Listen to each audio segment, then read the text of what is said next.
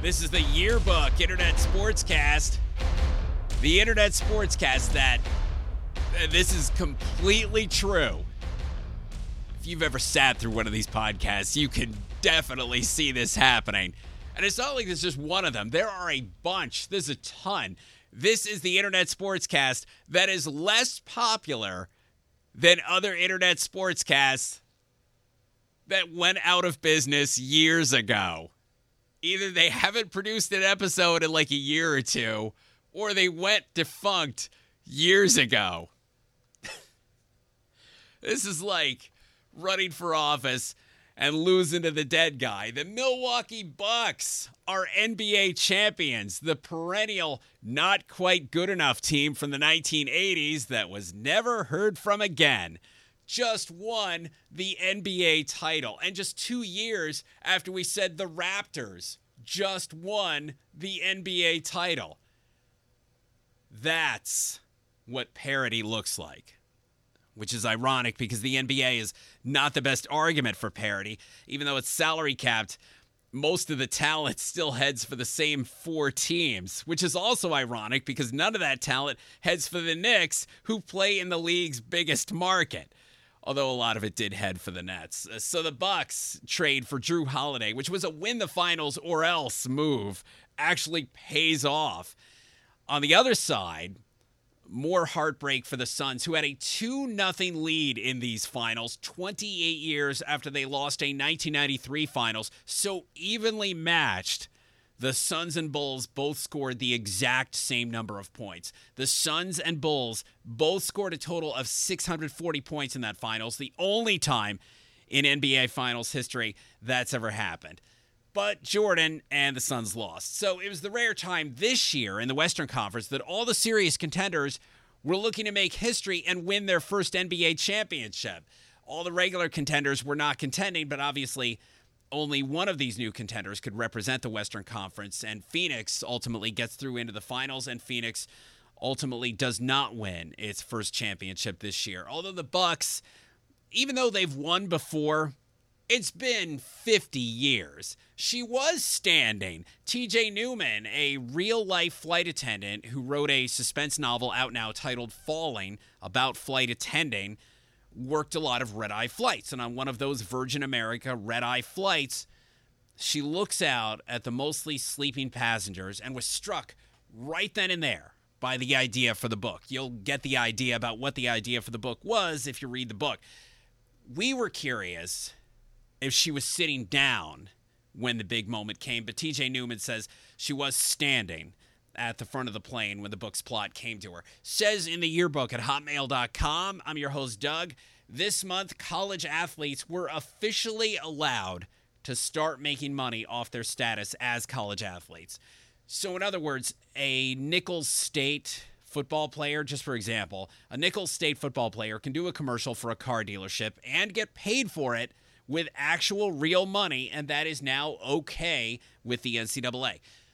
I am in favor of this, absolutely. And there is a lot to talk about with this, but for now, let's just focus on just one thing.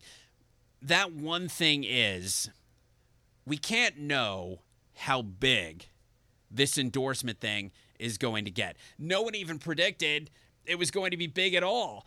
Before the NCAA took action on this, everyone pretty much said the same thing. As far as player compensation goes, this is the least the NCAA can do, and it's not going to affect much.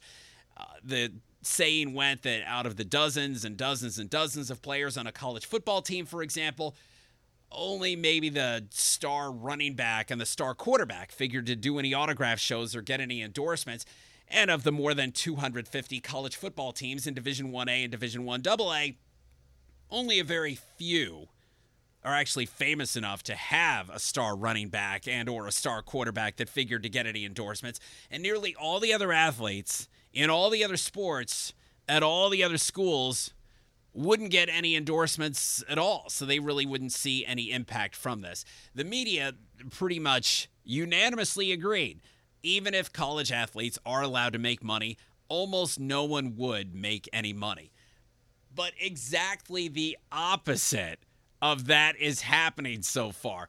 Immediately, a gym owner reportedly offers to pay every single University of Miami football player to promote his gym. So all 90 Miami football players, all the backups, everyone might get paid. The Cavinder twins, they're twin players on Fresno State's women's basketball team. They immediately signed 2 endorsement deals. So 2 players on a pretty anonymous team were a very hot commodity with sponsors. A University of South Dakota volleyball player right away signs a deal to promote a chain of local car washes.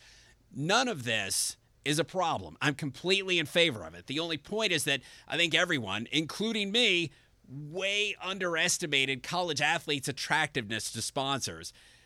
For one thing, I would think college players cost a lot less than the pros. The new rules suddenly make having an endorser relatively affordable.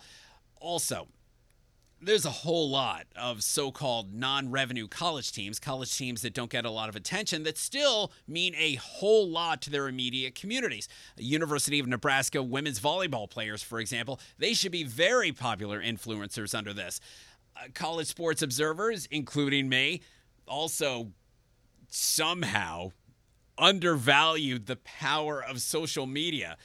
Fresno State gave the Cavinder twins a platform where they could play, get publicized, travel around the country, and get seen. But the Cavinder twins figured out the internet. So they are national names no matter how Fresno State does on the court. The lure of social media, as in luring businesses, that's another factor. Sponsors don't necessarily need to shoot a $100,000 commercial with their new college star endorser. The Hartford Courant newspaper says UConn basketball player Paige Bueckers could make 6 figures annually in endorsement money, which seems a little low just when you consider Bueckers is the best women's player in the country. But Bueckers also has pretty big Instagram, Twitter, and TikTok followings, and the best women's player in the country with more than 1 million social media fans. That looks even better. South Dakota volleyball player Brooklyn Bollweg's deal with the car washes, at least in part, it had her mentioning the car wash chain on her social media accounts. If you have a lot of internet followers, even if you're a men's soccer player in college, that could be really valuable. The point, again, is no one knows how big or small the student-athlete endorsement thing is going to get, because no one even correctly predicted how the first 2 weeks of this were going to go.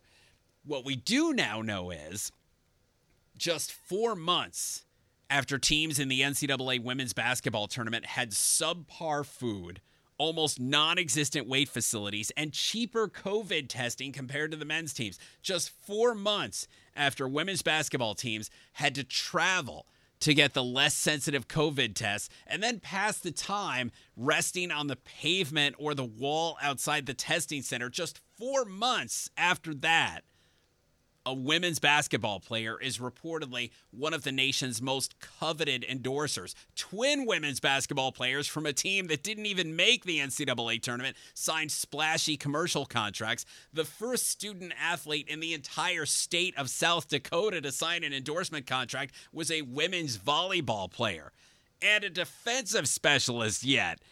And the student athlete who might potentially make more endorsement money than anyone else is an LSU women's gymnast. Happy Scott Dixon's birthday. Dixon is the legendary IndyCar driver who's still driving. He turned 41 on the 22nd, so he finally got to celebrate his birthday in peace. IndyCar is in the middle of a month off, presumably to make room on the TV for the Olympics. So for once on his birthday, Dixon wasn't racing or prepping for a race.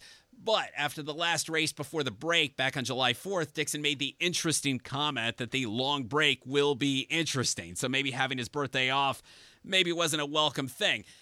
Baseball teams come back from the 4-day All-Star break playing like a bunch of snake lights. So it'll be interesting to see how IndyCar drivers and teams come back from a month off, or even how they spent the long break.